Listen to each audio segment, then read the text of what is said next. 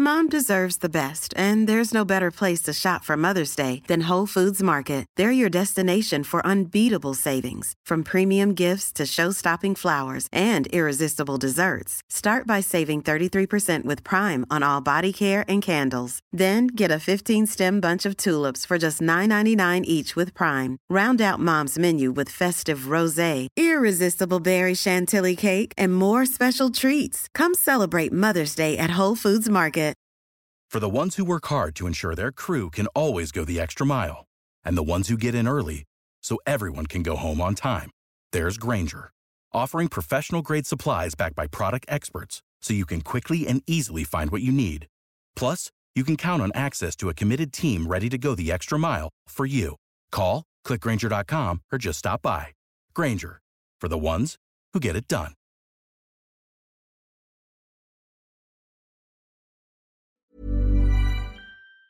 Bobby Moore and Sir Jeff Hurst, the Trevor Brooking and Billy Bonds, Paolo Di Canio, West Ham United. We celebrate our victories, we stick together in defeat. I'm proud of our history, West Ham United, more than just a podcast, more than just a podcast. Welcome everyone, you are listening to More Than Just a Podcast. It's me, George, here in the studio, and John. Hello, John. Hello, you alright? Yeah, how are you? Oh, smashing, you? Yeah, I'm really good, thanks. There's no Sean here tonight. Why is that, John? I got no idea. He's gone to some meeting or Is something. it the Sam Allardyce Lookalike meeting? That's the one, yes. Yeah. He's the chairman of the Sam Allardyce Lookalike board. Even Sam and him are now joined in growing a moustache at the same time. They're both doing the Movember together. It's Isn't nice that cute? They must be really close. And Reese is training for Farnborough FC, so that is where everyone is tonight. So it's just me and John talking about Stoke, but Sean, of course, being Sean, has recorded about 40 minutes worth of podcast. Did he really? Yeah, including his view on the Stoke game, 2 interviews, one with one very cool person, which is, we should reveal it now because it's going to be in the title. We're going to be talking, well, Sean's going to be talking to Alvin Martin. So last week we had Tony Cottee, and the week before we had Tony Cottee, and this week we've got Alvin Martin. So we're doing all right this season on the interview front. West Ham legend front. So John, you watched the game on telly. You didn't go to the game. What did you think of the game? Let me start by saying I abhor Stoke. That's a good word, isn't it? Ever since the Carling Cup game, I never really had much of an opinion of Stoke until that Carling Cup game where the old hoof pulled Parker out the wall and they scored through the hole. A very similar thing last night, then last night watching them do what they did in their little snidey little cheating block off. That was an NFL move, wasn't it? They make me feel a little bit sick. So I wasn't really looking forward to the game. Hence you didn't go? No, that's why I didn't go. And then the first half we were pretty poor, and the second half we were better. But again, we just didn't have that final bit of quality. I thought Andy Carroll really struggled. He just seemed to get frustrated. We're going to talk about him a bit more later. So, but yeah. So it was disappointing first half performance. I think it's decent second half. Yeah, but there you go. I think it's a decent result if you look at things in the grand scheme of things. Yeah, not complaining. Not complaining with the draw. We didn't have a good first half. We had a very good second half, and we should have won it on chances. But hey ho, that's what happens when you don't have a finisher. But I thought everyone did all right. I said Andy Carroll was probably looked a bit out of place, I thought. Out of sorts. Yes, that's what I was looking for. Was it? Yep. There you go. Stats-wise, possession, 46% to Stoke. We had 54%, so we just nicked it there. We had 16 shots, 11 on target. Stoke had 12 with 6 on target, so we did dominate in all stats. Sean wants us to play his clip, so this is Sean's view on the game, and he was with me, but he can't be here tonight because he's at the Sam Allardyce Lookalike meeting. So, sorry you can't be there in person tonight. Can't join via Skype. Not there live in the studio, so it's down to George and John to entertain you tonight. But you know I would never go without trying to get my word in about the game. I'm currently driving back from the station after Monday Night Football and West Ham versus Stoke, and I thought I'd give a few views from the terraces. And yeah, well, you know, I think John said he was watching from home, and I'm sure he's going to talk about it, and he said it was a shit game, but I would agree the first half was pretty shit. Stoke did their best to time waste, to hoof it long, even longer than we were hoofing it, and we just didn't get going. And of course, that one corner, it didn't look like anyone. I haven't seen it on replay, but it didn't look like anyone was marked, and they went 1-0 up in the first half. However, I will probably disagree with John to say the second half was completely different. I thought we dominated. I thought we had chance after chance. And I thought, you know, standing there at the game, I don't know how this came across on the Sky, but I thought it was a really exciting second half. And I thought we were incredibly lucky not to win and take away all 3 points. So that's my view. I'm sure John's going to disagree with it and say it was a boring, shit game. But I think second half, game of 2 halves, exciting game, unlucky not to win 2-1. Thanks, guys. Back to the studio. So that was Sean's overview of the game, and I'm sure it was enthralling. Oh yeah, it was really enthralling. It was only 90 seconds though, to be fair to him, so he done all right to keep it that short. But that's Sean's custody. He's not here tonight. He is part of the new craze that's sweeping the nation called the Allardyceograms, which is Sam Allardyce strippogram. Which Sean is trying to be the head of. I think he's going to be the new chair of the Allardyceograms. So we think, you know, because Sean's trying to encourage a bit more Facebook group, more action on the Facebook group. Well done. That's a good plug there. So let's. What is the Facebook group? It's Facebook.com/OneJustAPodcast. So he wants more interaction on there. So we thought we'd put a couple of pictures up there for everyone to look at to see how he's getting on with his Allardyceogram look. So, watch this space. Watch this space. So Sean isn't here, but he still is managing to take up most of the podcast because that's the way he likes it. And he has interviewed our fan of the week for this week, all the way in Australia.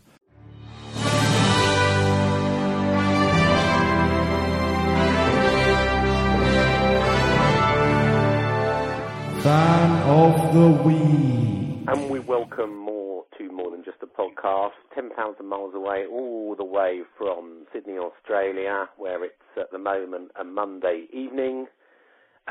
It's Robbie Bryant. Brian. Is it Bryant? No, it's not Brian, is it? It's Byrne. Byrne. You know, it always I will get something wrong to begin with. Robbie Byrne. So, Robbie, I understand now, since we met last time, you're the acting chairman of Sydney Hammers. Is that correct? Yeah. Well, there's a group of us that are the Sydney Hammers, but the official chairman is Simon Mann. Simon's a chap born and bred in London and came over here and really started the whole thing for us. But unfortunately, Simon's relocated down to Melbourne. So I stepped in and pretty much took over. So I guess I call myself the acting chairman. Nobody else probably does, but Simon will always be the official chairman, and hopefully he'll come back one day and take his rightful place. You know?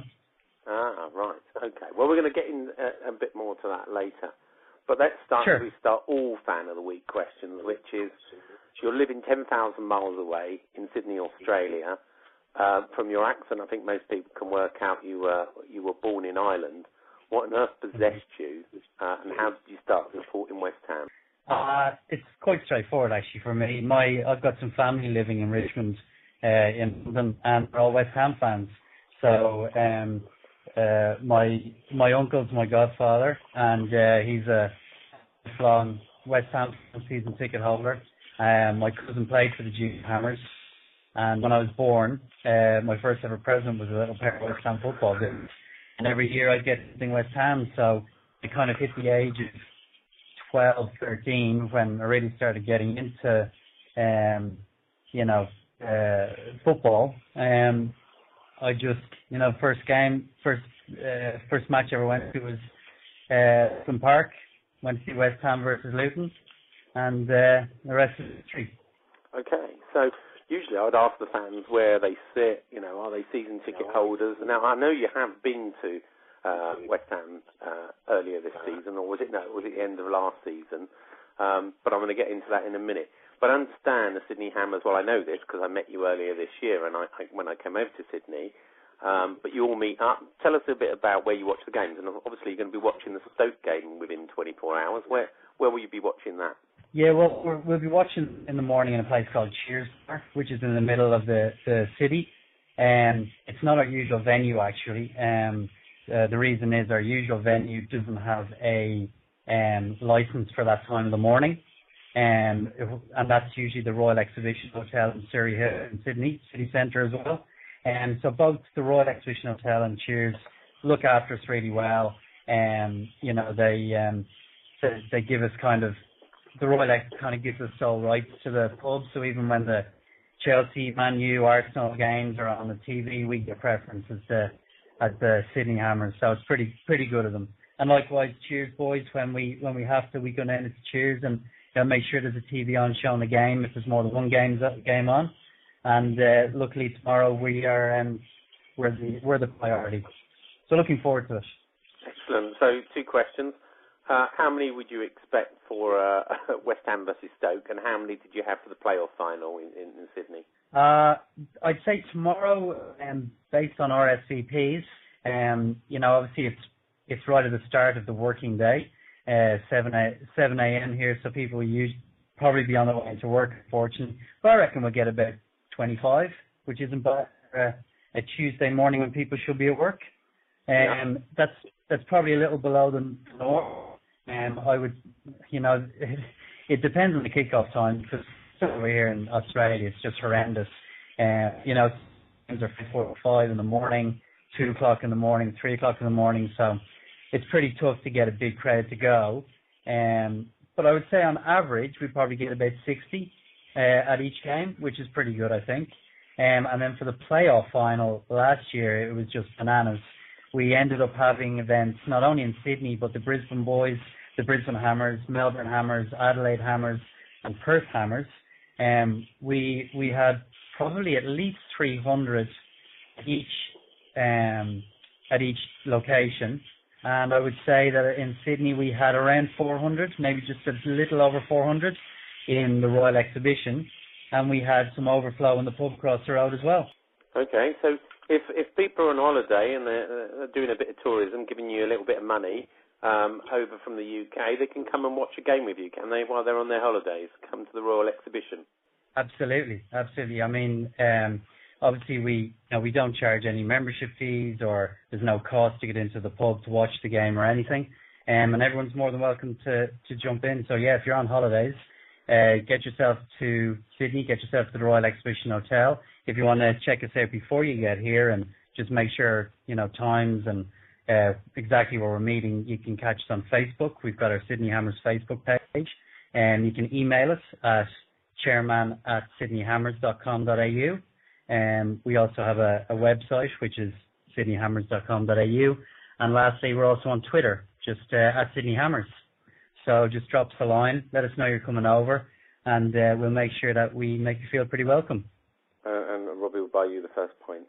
Well, I think there's a comment earlier that you might have seen that I've short arms. That's why I mentioned it. Yeah, I asked all of your fellow members for questions I should ask you, and one of them you had very deep pockets, which must mean very deep. So you've got lots of money to be able to buy people pints. You would think so, right? You'd think that's what it means, but maybe you just haven't bought him a pint yet. So yeah. Anyway, one of the things I was listening to very recently is you've got your own podcast, or is it Pubcast, that there's an organisation called FFDU. I can't remember what that stands for, but it's got to have football and down under somewhere in it. And there was some drunken pubcast or podcast with the Sydney Hammers late in October. That was a very interesting listen.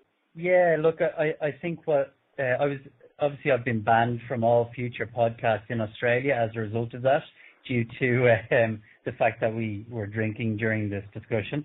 But no, seriously, it's not ours actually. It's a chap called Lee James. He runs Football Fans Down Under. If you want to check that out, it's fftu.net. Lee's a good friend of ours, even though he's an Everton fan. But he runs this every week, and at the moment he's doing specials specifically for the supporters clubs over here. So I think he had a Swansea one, he's having an Everton one, Celtic, Rangers are pretty big over here as well. So he basically is like a hub for all the different supporters groups over here. And he does a great job with his podcast. I think he's got about 3,500 listeners every time. So we jumped in for the Sydney Hammers one, and it was a lot of fun. Yeah, and it sounded like you were having a lot of fun. If you haven't listened to it, listen to it, because we have linked it on our Facebook page as well. And I'd like to apologise in advance for any bad language. Yes. So earlier this year, I was looking over the West Ham official website, and I saw a picture of you and Dylan when you came over this year, where it said, not acting chairman, it said chairman of Sydney Hammers. I don't know if Simon's picked this up or not. So tell us about the trip and how you got to meet Dylan and get on the pitch.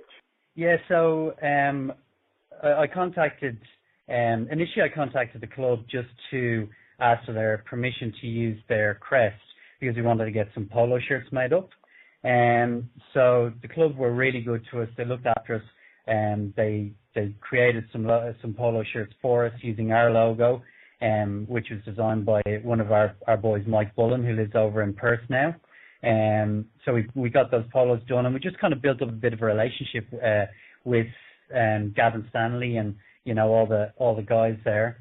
And so I ended up heading over to the Reading game, and just kind of said to them in passing that I'll be heading over, and they just basically made a big fuss and said, make sure you let us know when you're coming. We'll meet you outside the ground. We'll bring you in.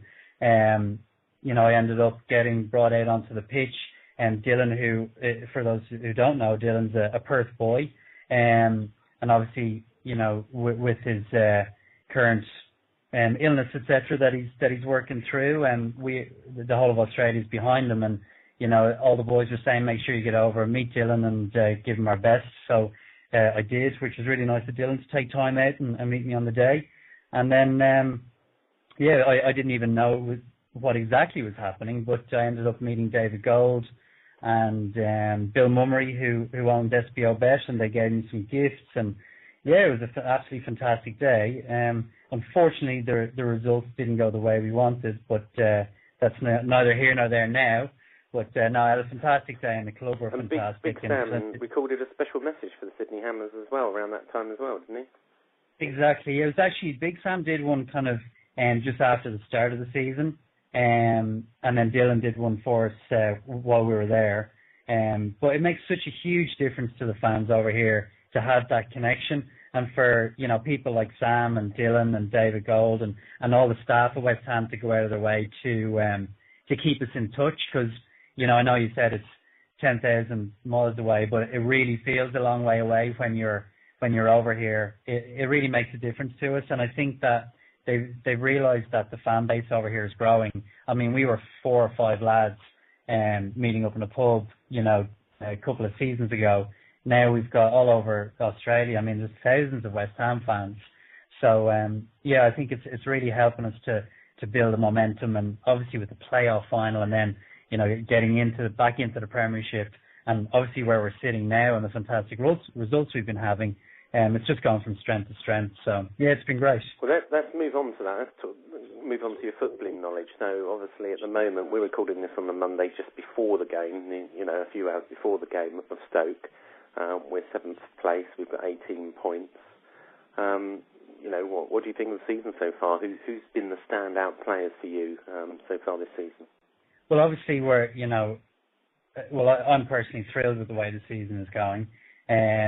We had a conversation on our Facebook page a day or two ago, and Simon Mann had actually asked everyone, who is your standout so far, and I think it was three names kept coming up. Jääskeläinen in goal, which I have to say I was a little surprised about initially. But he came up quite a lot. Winston Reid was a lot of people's number one, and everyone thinks he's just been an absolute star this season. Even though he's from New Zealand? Even though he's from New Zealand. You see, the thing is, there's a lot of expats over here, so we're not all Australian. So we don't have that hatred for the Kiwis that the Aussies seem to do when it comes to sports. But Winston's been fantastic. And look, Noble is always going to be up there, obviously. But I think the one that came out on top was Kevin Nolan. I think not only because he scored some important goals, but the way he's been a great leader, the way he's got other people into the club for us. And, I think obviously Sam's getting the best out of the team, but on the pitch, I think Nolan's getting the best out of the players as well. And he's leading by example. So I think a couple of people complained about his constant moaning to the refs, but I think that's his job to do that, So we'll let him away with that one. But hopefully a few more chicken dances on the way. Hopefully, maybe one tonight. So we are giving fan of the week about the Olympic Stadium. I know that might seem strange for someone 10,000 miles away, but I'm sure that people in Australia have still got views on whether we should move to the Olympic Stadium or stay at the Boleyn. Where do you sit on this whole issue, and where do the majority of Sydney Hammers fans sit? It's actually a really interesting one over here in Australia. I'll give you my personal opinion first. I don't want to leave the bowling grounds. I do not want to. It was my first ever trip was for my birthday when I think I was 13 years old. Went up to Park and I was just, in love with the place ever since. I went with my dad and, I have all those happy memories. I went back numerous times and, growing up, I'm 36 now. So, I mean, it's been a long time. I've been going to the bowling, although not that often. So I don't want to leave. I think part of me is saying that long term it'll be a good thing for the club. I think we'll do better. We'll make more money. We'll get better players in as well. So I'm torn. I don't want to leave, but I can't say that I'm not in favour of change, and I think it'll be good in the long term for the club.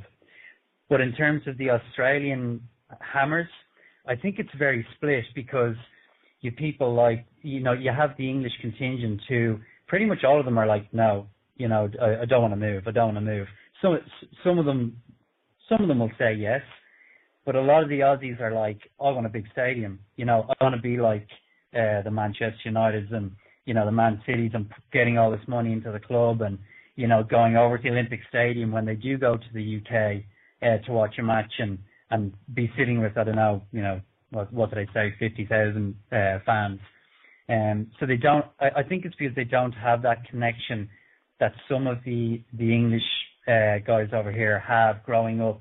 Going with their dad, going with their granddad. Having their seat, going to the pre-match ritual, going up to Nathan's for a pie, and all those kind of things. So I think that's why they're okay with it. But I would definitely say the majority of the expats will be like, no, I don't want to go. I don't want to go, because they have that.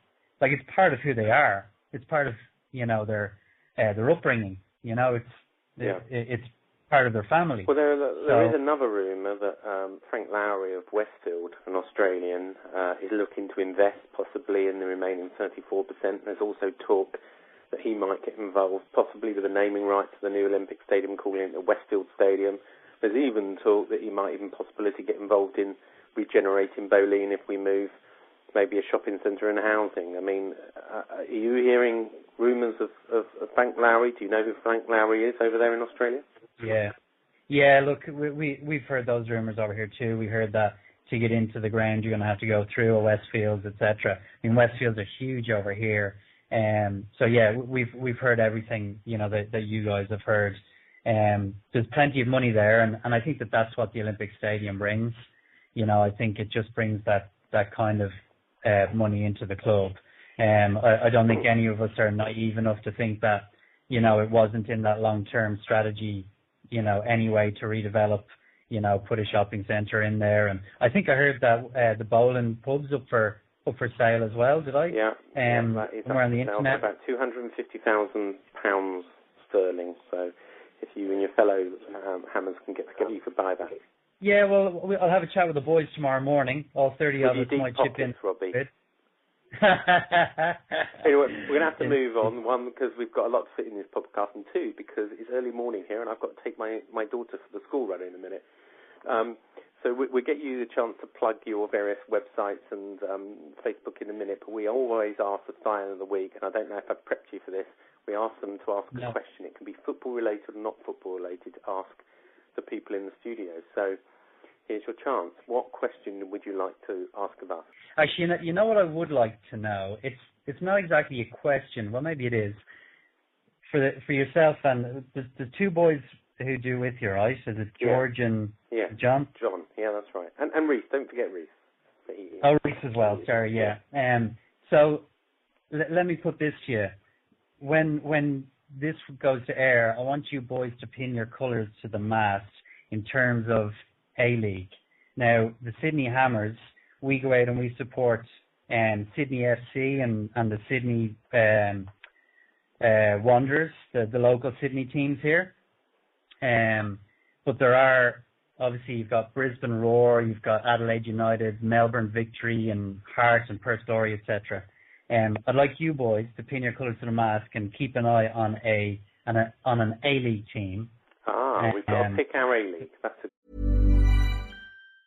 Mom deserves the best, and there's no better place to shop for Mother's Day than Whole Foods Market. They're your destination for unbeatable savings, from premium gifts to show-stopping flowers and irresistible desserts. Start by saving 33% with Prime on all body care and candles. Then get a 15-stem bunch of tulips for just $9.99 each with Prime. Round out Mom's menu with festive rosé, irresistible berry chantilly cake, and more special treats. Come celebrate Mother's Day at Whole Foods Market. good question. You got to pick your A-League team because there's a huge and no influence just on Sydney, because we talked to the Brisbane and the Melbourne people as well. So that's a good question, Robbie. But we're going to have to move it on. And last thing, okay. I want a because I hear you're really good at football tips. That was another piece of feedback on the Facebook group. I want your prediction for Stoke, and then if you could plug your Facebook group and your forum and your website, etc., and that will be a wrap, Robbie. Okay. I'll make the Stoke one quick. It's going to be 2-0. To West Ham. That's an easy one. Well, of course, to West Ham, 2-0. I reckon Carroll will score first, and Nolan will score second. Yeah. And then in terms of plugging our stuff, so we're on Twitter at Sydney Hammers. The website is sydneyhammers.com.au. Facebook page, Sydney Hammers. And the email, if you want any more information, as we said earlier, if you're coming over for a holiday, please do contact us. We'll make you really welcome. It's chairman@sydneyhammers.com.au. Excellent. Thank you for being our guest on More Than Just a Podcast, Robbie. And how can people contact you on Twitter? Because I think you're on. Yeah, my own one is Robert Byrne Oz. So it's Robert Byrne spelled B-Y-R-N-E and O-Z. So Robert Byrne Oz. Excellent. Thanks, Robbie. Thanks, mate. Bye. So thank you to Robbie, Brian or Byrne, whatever Sean wants to call him, for being our fan of the week, all the way from Australia. He is the acting chairman of the Sydney Hammers, who have quite a few members, I believe. So if you're listening and you're from the Sydney Hammers, g'day, mate. You all right? Yeah, you? Yeah, fine. Why? Wondered what was going on with you then. It sounded funny. Reese's answer to the fan of the week question was Melbourne Hearts as John Aloisi. Who's he? Do you know who he was? John Aloisi. John Aloisi is the manager. He used to be a Coventry forward and a Premiership legend. For Coventry. I don't remember him. Sean. I think legend's pushing it, but yeah, I remember him playing. Sean's answer is Brisbane Roar. Oh, sorry. Sean's got a clip. I'm just reading Sean's running order that he's put together, so this is it. So my answer to the fan of the week question is I'm going to go for Brisbane Roar. and I've got a number of reasons for picking Brisbane Roar. Number one is I did meet the Brisbane Hammers, and I spent some time earlier this year in Brisbane. I've got a very good friend of mine who emigrated out to Brisbane. Spent some time with him while I was out there.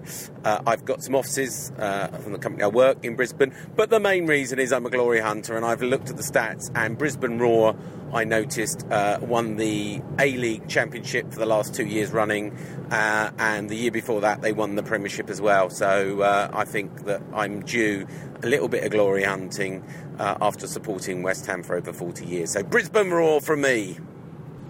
Thanks, Sean. It's like he's in the room, isn't it? It's I like know, he's never, he's taking it over. It's like he's never left. Who's your team in the A-League, John? Perth. Is it Perth Glory that Robbie Fowler used to play for? Why? Because Robbie Fowler played for them. Fowler went. Do you know who mine is? No, who's yours? Newcastle Jets. Because of Emil Heskey. Yeah, the ledge that is Emil Heskey. There you go. That's my reasoning behind it. It's the only reason. But Sean chose Brisbane Roar because of all those really good reasons. Next on More Than Just Podcast is our interview with the West Ham legend, that is Alvin Martin. Sean spoke to him earlier in the week, and that'll probably be yesterday. Yes, that was. Yeah, that was earlier in the week. Earlier in the week, yeah, it is early. It's a Monday with Tuesday. It is earlier though. I wasn't wrong. You're right, absolutely. So this is part one of the Alvin Martin interview, and we welcome to More Than Just a Podcast another West Ham legend after Tony Cottee last week. It's Alvin Martin, or also known as Stretch, which we'll talk about later. So Alvin, apparently 598 games, 34 goals, 19 years as a professional at West Ham. Welcome. Thank you very much. Yeah, sounds a long time, doesn't it? It does sound a long time. We were talking to Tony Cottee last week, and we were talking about the season of '86. I'm sure we'll get involved in that later, because that was one of your eras as well. Yeah. So let's start with where you were born, because I understand, and I hope this is right, you were born in Liverpool, rejected by Everton, and yet you ended up as an apprentice, one of the academy boys at West Ham. How did that happen? That's right, yeah. I played for a team on a Saturday, most of us did. Used to play for the school on a Saturday morning. And the Saturday afternoon, I played for a pub team. And one of the chaps who ran the pub team, John McBride, had a contact at West Ham. And Everton had sort of dragged their heels over offering me something at Everton. And when they eventually did, I'd already made my mind up that I was going to take a chance on coming down and have a trial at West Ham. So I actually did that in '74, the summer of '74, July, about 3 months after Moro had left. I arrived for a 2-week trial. So I actually went to QPR first, and they couldn't make their mind up, and they asked me to come back for a further 2 weeks. But I was going to West Ham the following day. So I said, look, can I come back in 2 weeks? I didn't tell them, obviously, I was having a trial at West Ham. They said, yeah, no problem. But when I'd actually spent the 2 weeks at West Ham, within, I think, a week, Ron Greenwood had offered me a full apprenticeship. Excellent. And it obviously went on from there. So on my information research, I've got that your debut was on 18th of March 1978, when you came as a substitute as against Villa. Is that right? I'll have to take your word for the date. Yeah, no, that's right. I think we were 3-1 down. I came on as a centre forward, and the game ended up being 4-1, so I made an immediate impact. So I'm going to ask you about your memory. So what is your most memorable or proud moment in a West Ham shirt? What game would you pick? I think the 1980 Cup final is the one that I've always, that's the one that everyone talks about. That's the game that, we went in as underdogs at Wembley. And it's the first massive game. When I say massive, it was, I think, a lot bigger than the FA Cup final than it is now. So it was a pivotal moment in my career. I think I'd had a good season that year, fully established myself. I think I won Hammer of the Year, which I was always very proud of that honour. But then when we went into the FA Cup final, obviously it's a game that can make or break young players. I was 21 at the time. And fortunately, it went well for all of us. It was just a fantastic experience, but one that just came and went before before I certainly knew it was upon us. I remember Billy Bonds speaking to me before the game, I think a couple of days before, saying, take it all in. It's a wonderful experience. He said in the first time round, he captained the team in 1974. He said it all went past me too quickly, so he gave me a little bit of a hint to try and take it all in and remember it. But unfortunately, once the day started, it was so fast, ferocious, pressurised that you tend to just get swept along by it. Yeah, well, I don't remember a lot about the game. I did watch it as a very young child, but obviously I've watched it again several times since. We were talking to David Cross last season, and we asked him the question, did Trevor Brooking mean to header that goal in? And his answer was yes. What was your take on that? Yeah, I think he did. I think he actually directed it. I think if Trevor would have been asked to win a ball in the air on the halfway line with a chance of getting a whack on his nose or a cut eye, I think he might have actually declined. But to score a goal, I think he proved that he could head a ball. But no, I've got no doubt in my mind. I think he actually changed his body shape to be able to redirect that in. It wasn't a great. Was it Stuart Pearce or was it David Cross smacked it across? I thought it was David Cross, yeah, but again, tell Crossy that it was a terrible effort. I will do. We do talk to him from time to time. So I understand your nickname when you were at West Ham was Stretch, but I've got no idea why. I was in digs when I first came down as an apprentice in Plaistow, just opposite the Greengate pub, Dongler Road, and I was only there for the trial period, and then I went to East Ham, Lonsdale Avenue, right at the top of the Barkham Road there, where the bowling pub is. So I was in there for, I think, 18 months, and I was in digs with a fella called Keith Robson, Mad Keith Robson, who was a Geordie, very good player. But he was, I think he was 21 at the time, and I was 16, something like that anyway. He was the elder statesman in the first team, and I was sharing digs with him. And I was always sitting on the floor, eating me chocolate, watching TV. And he'd stay in on a Friday. That was the only night he did stay in. And I think his idea of a night in was getting 6 cans of Newcastle Brown Ale to drink prior to the game. He wasn't the most disciplined. But I was in digs lying around the floor, and he used to call me Stretch. He was the first one to call me it, and it just stuck. You know, in them days, any dressing room, any football club, if you got a nickname, and it sort of went on for like 2 or 3 days, it stuck for the rest of your career, and that's what it did. Yeah, well, I don't know if you've been back to Plaistow recently, but the Greengate pub we used to drink at before the game has recently been turned into a Tesco's. They've shut down the Castle pub that was opposite. That's changing, I think, to a Greengrocers.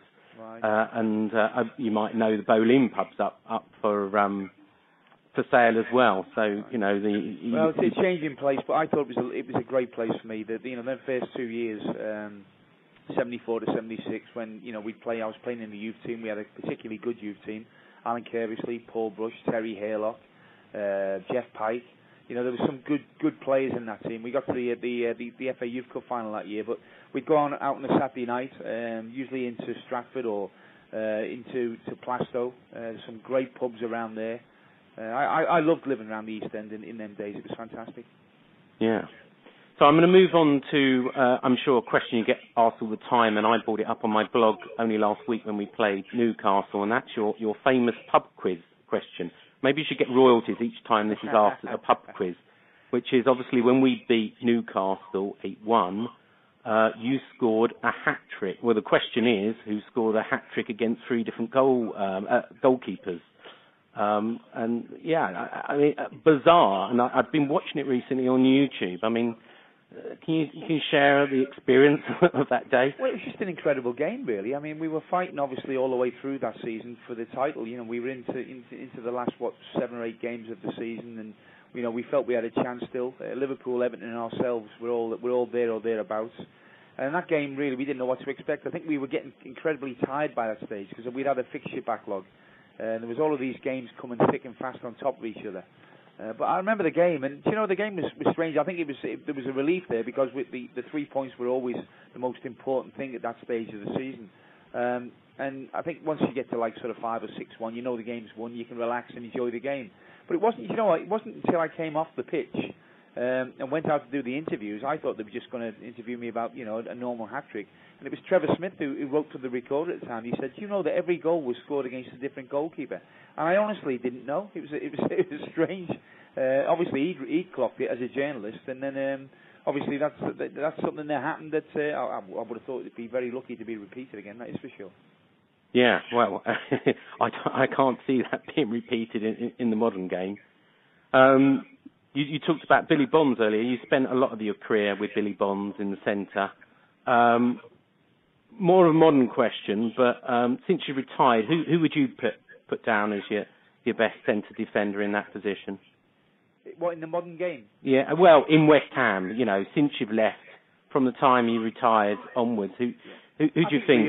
Rio was the one. Rio was just coming through as I was getting to the age. I was 37 at the time, so I knew that it was coming to the end for me. And it was a young kid in the reserves that I'd watch train and develop, and I knew that he was going to be a real player. And I remember speaking to Harry Redknapp about him, saying, I played in a reserve game, and I think we played against Arsenal at Old Highbury, and he'd marked Ian Wright, who was playing in this reserve game at the time, out of the game. And I remember he really impressed me, not just with the fact that he defended well against Rio, but he had composure as well. A brilliant athlete, and he's definitely somebody that I was surprised really that somebody didn't take him earlier on. I think he went to Leeds and then went to Manchester United. Yeah. I was always a little surprised that Man United didn't come for him before Leeds did. And of course, there's a lot of paper talk at the moment that he might, have one last hurrah back at West Ham and have one last season.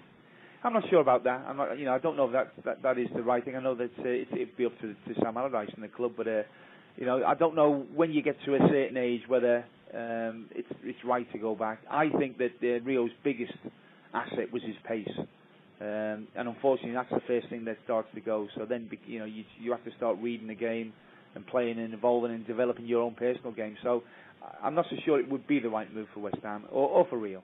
Yeah, you're absolutely right. So you mentioned earlier you won Hammer of the Year, and I believe you've won it again, if my research is right, 3 times. So that's a feat only equalled by Bobby Moore, Billy Bonds, and more recently Scott Parker. Yeah.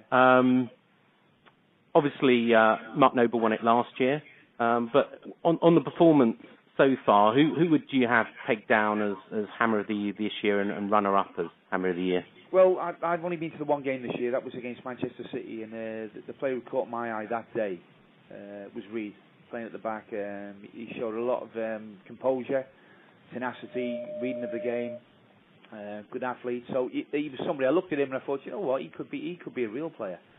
Obviously, what you don't want to do, you don't want to get carried away with somebody too early. But for the one game I've seen live, and I think to give a real opinion on players, you need to see them live in the flesh. Yeah. He was the one that caught my eye, and I know that Mark Noble and Kevin Nolan have been receiving a lot of plaudits, but certainly as an ex-centre half, Reid is somebody that's certainly going to be in the running. Yeah, I absolutely agree. He's getting a lot of plaudits, along with Momo Diarmi as well as a good find as well.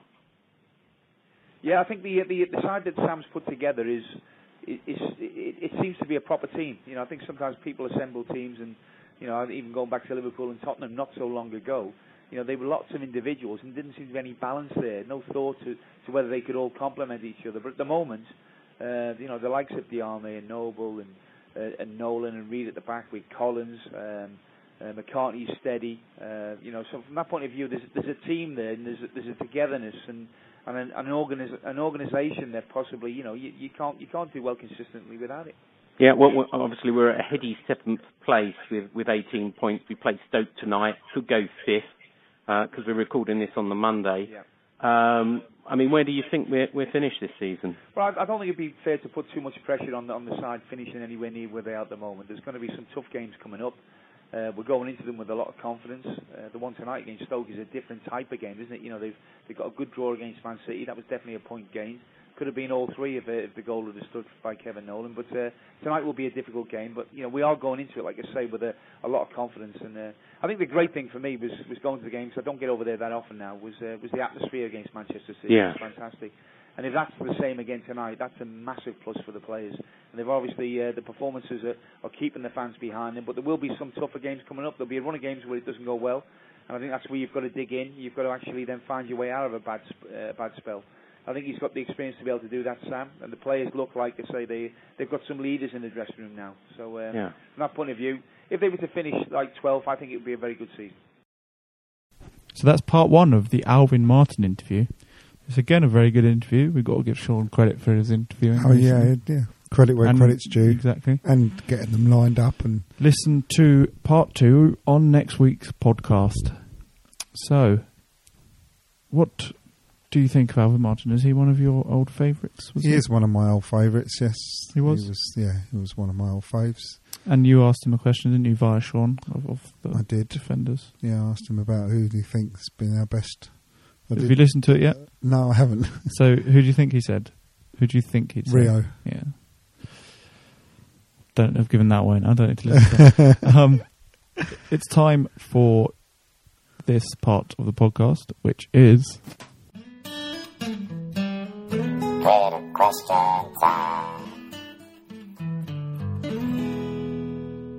So it's not only Twitter question time this week, it is also Facebook question time, because earlier on today I put onto the Facebook a little question for all you West Ham fans to debate, and that question was: there's been lots of reaction to Andy Carroll's performance last night. It's mixed, with fans forum saying if Cole played as poorly as Carroll, he would get ripped apart. I'm quite certain Carroll will come good, but not 17 million good. Where do you stand on Andy Carroll's performances? So, John, let's start with you. Where do you stand on Andy Carroll's performances? Well, I touched on it earlier, didn't I? Last night, he just looked, he was getting more and more frustrated. He couldn't deal with the physical attention he was getting from the likes of Hoof. And I thought he had a really poor game, to be honest. But, other performances, he's not been so prominent, but he's added a lot to the team performance. He's defended well. He's done lots of good stuff. But last night, he just looked like he was complaining all the time. He just didn't really add a great deal. But that said, he still looks like he's got it, and he's still got the quality. And I think he needs a goal. Yeah, I think that will change him, won't it? The goal. Yeah, absolutely. But what I don't think is what I agree with whatever someone said there, or was that your question? That, this is quotes from forums, fan forums. Right. So basically, if we were at the end of it all having to pay 17 million for him, on the evidence we've seen so far, I think it's a lot of money. Another quote there, though, it says the difference between Cole and Carroll is that Carroll is still effective even though he's not scoring, which is true. He's more effective than Cole. Absolutely true, and he does chase, and amount of times, even in the sort of 70th, 75th minute, he's chasing back to the keeper. He's doing that whereas Cole's throwing his hands down by his side, looking up to the sky, and absolutely massively different player than Cole. But 17 million, if that's what we'd have to pay, it may even be more, mightn't it? He was 35, wasn't he? Yeah, but I think we've got a fixed price for 17, haven't we? First option. Have we? Yeah. Chris Miles went to facebook.com/MoreThanJustAPodcast and said, Carroll was a target man for every team we play against. It's given us space and options, not unlike Crouch in some respects has done for Stoke. The trouble is, without Vazte and Demel for the past few games, we've not taken as much advantage as we could. Jarvis has been off his best too, so let's hope they all get back to form soon. Dave Rhodes says he really adds to the team, but if he doesn't get the goals, then he's not worth the money. You pay that sort of money, you want 15 to 20 goals. I hope the goals will come at some point. And Scott George Smallman says, defensively he's been superb. Oh wait, he's a striker, I forgot. In all seriousness, he will come good. What he brings to the team is more than what he is missing. Just because he isn't scoring doesn't make him a bad player. That is our Facebook group. And on Twitter we had some answers back to the question I put out on there too. Chelmo Hammer, or Chelmo, yeah, says, I think he's just getting his confidence back, more awareness than Cole, adds a touch quality to the team. His hold-up play's been good, defence is second to none at set pieces in front of goal, no better than Cole.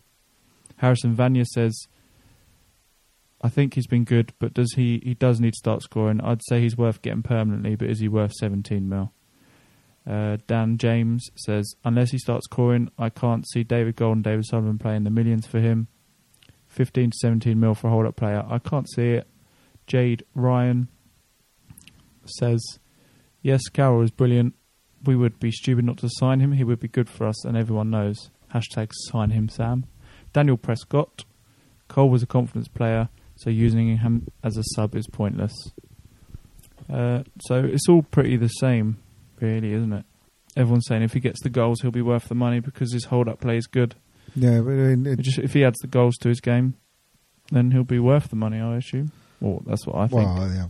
But when I was watching that last night, some of it, you just looked at the way him and Crouch looked actually a bit more cultured on the ball. Well, he does quite often, doesn't he? Look pretty cultured on the ball, Crouch, to be honest. It's in the air. He's not as strong as Carroll, is he? No. But, he's hold-up play, he's taking the ball down, controlling it, playing people in. He looked better than Carroll on a lot of occasions. It's just, I don't know, Carroll last night just didn't have a good game, really.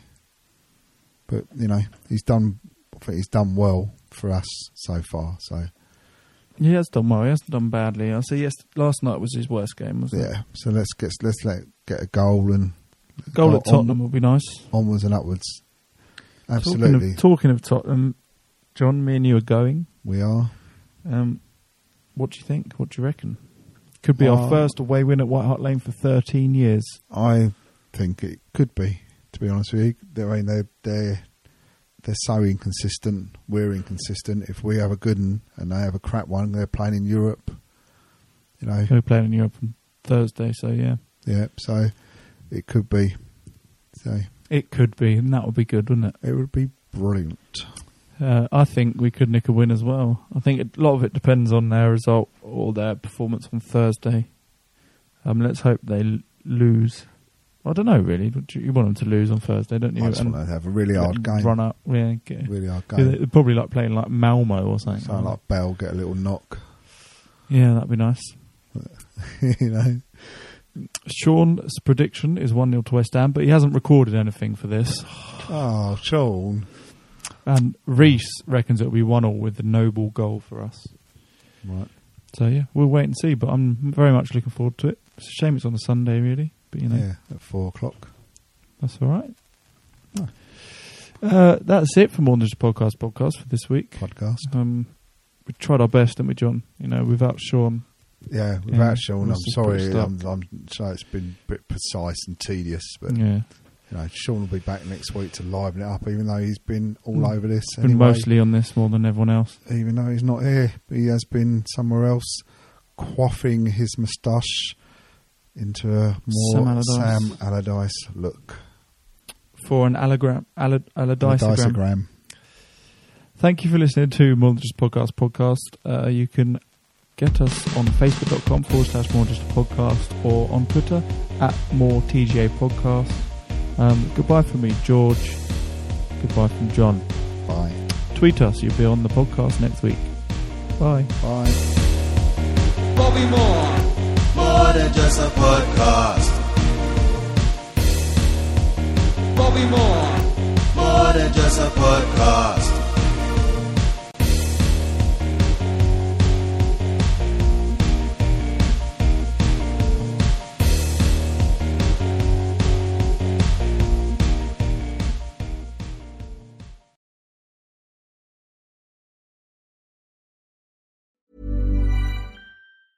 Planning for your next trip? Elevate your travel style with Quince. Quince has all the jet-setting essentials you'll want for your next getaway, like European linen, premium luggage options, buttery soft Italian leather bags, and so much more. And is all priced at 50 to 80% less than similar brands. Plus, Quince only works with factories that use safe and ethical manufacturing practices.